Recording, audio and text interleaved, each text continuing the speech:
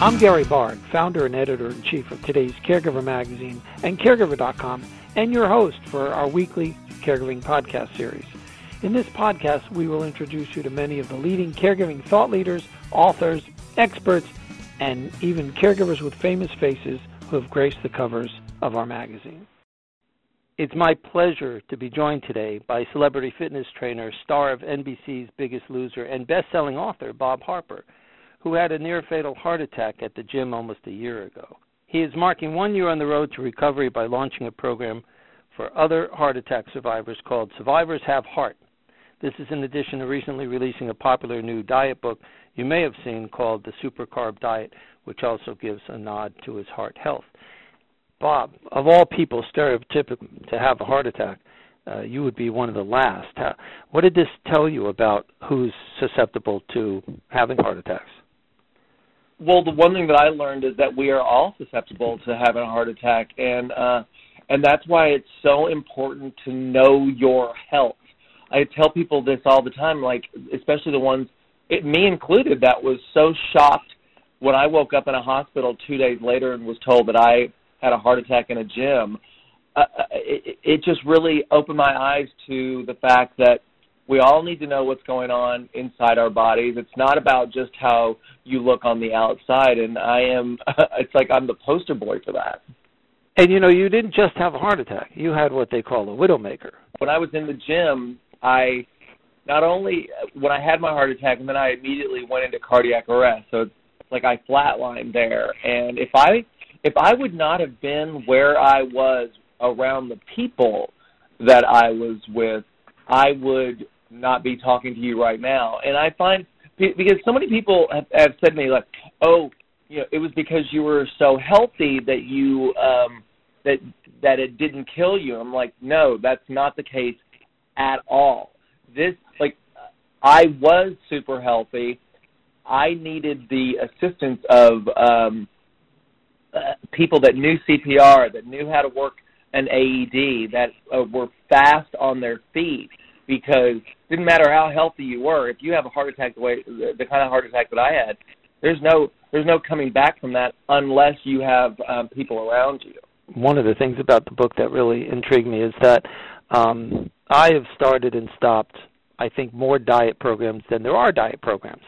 And some of them just need you to be so strict to it that, within, maybe days, I feel like I just can't follow their vision that strictly, and so I know I'm not going to succeed. Now, one of the things you said that I really appreciate about the super carb diet is I want to feel like I could eat a sandwich and it not be a cardinal sin.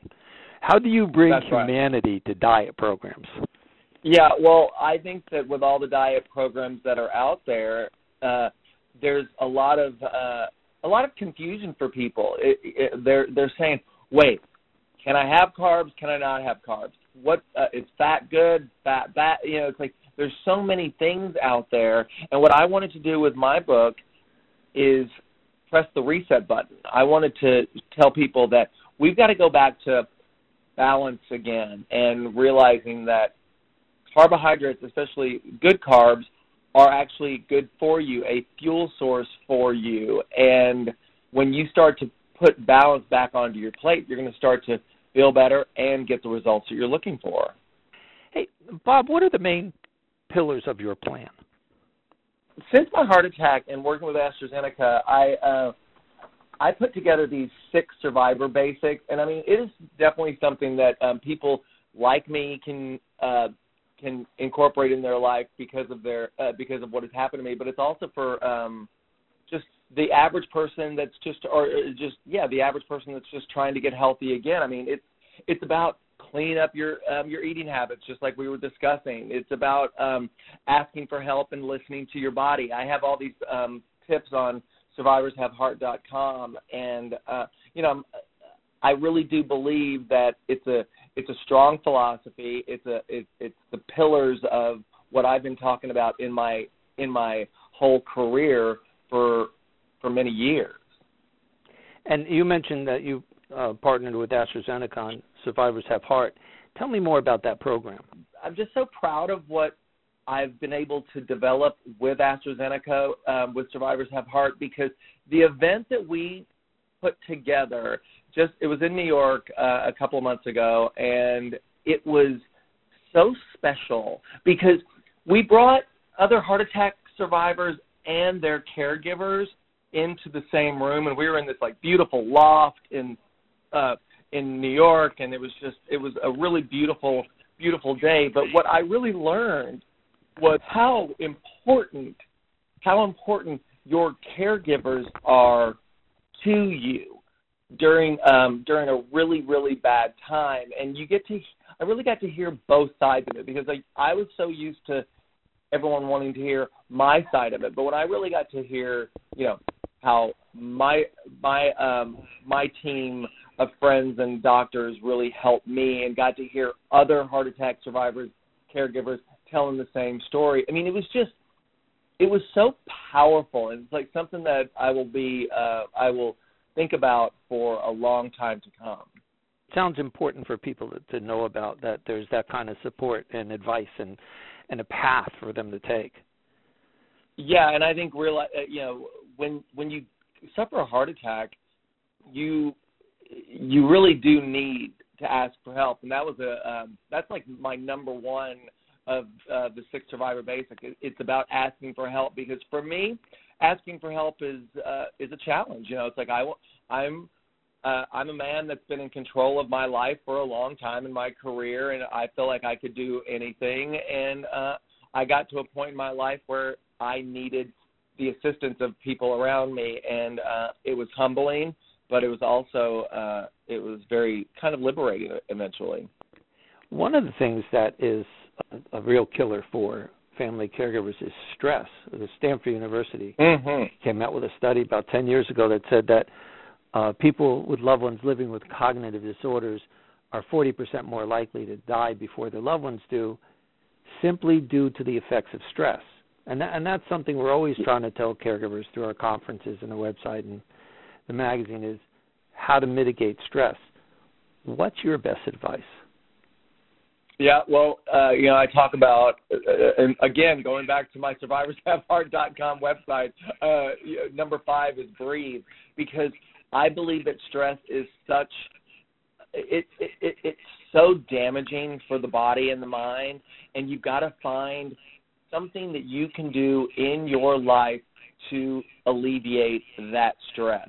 And if it means turning off your phone at a certain time during the day that you can just have to yourself, if it means going to a yoga class or walking your dogs, if it means trying meditation, which I am a big believer in, I think that you've got to find something that you can do to counterbalance the stress that happens in our lives, and not be so overwhelmed by it. I think that you've got to. It's so important.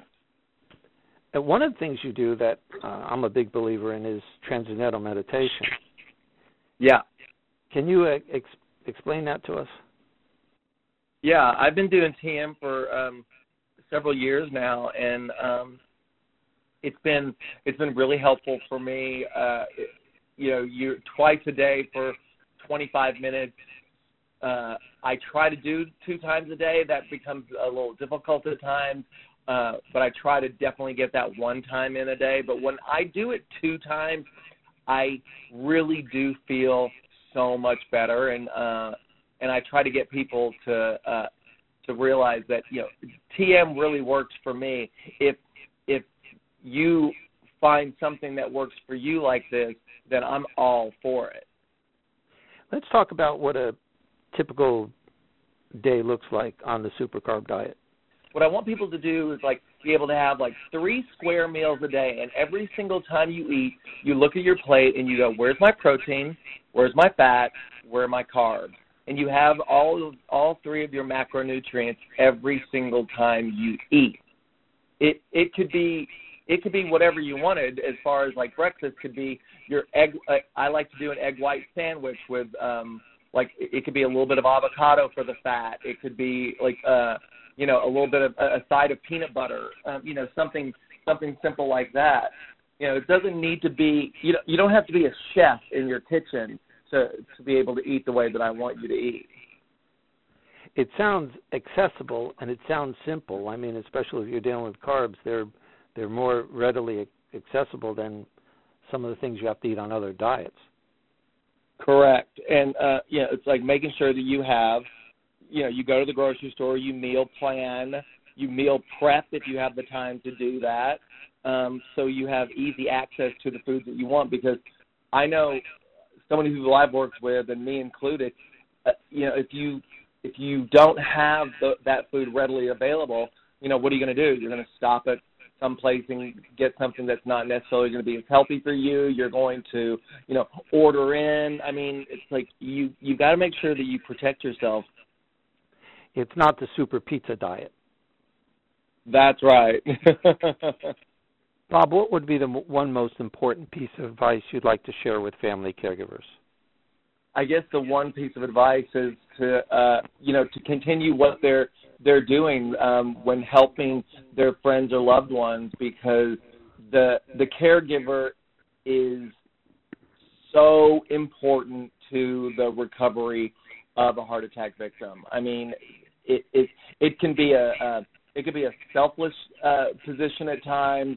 A heart attack survivor is going through so many things emotionally, and that caregiver is there to try to just keep the ship on course. And it can be super difficult, but it's so important. And I mean, I just don't have enough nice things to say to the caregivers that have helped me and the caregivers that I've spoken with that have helped their own survivors.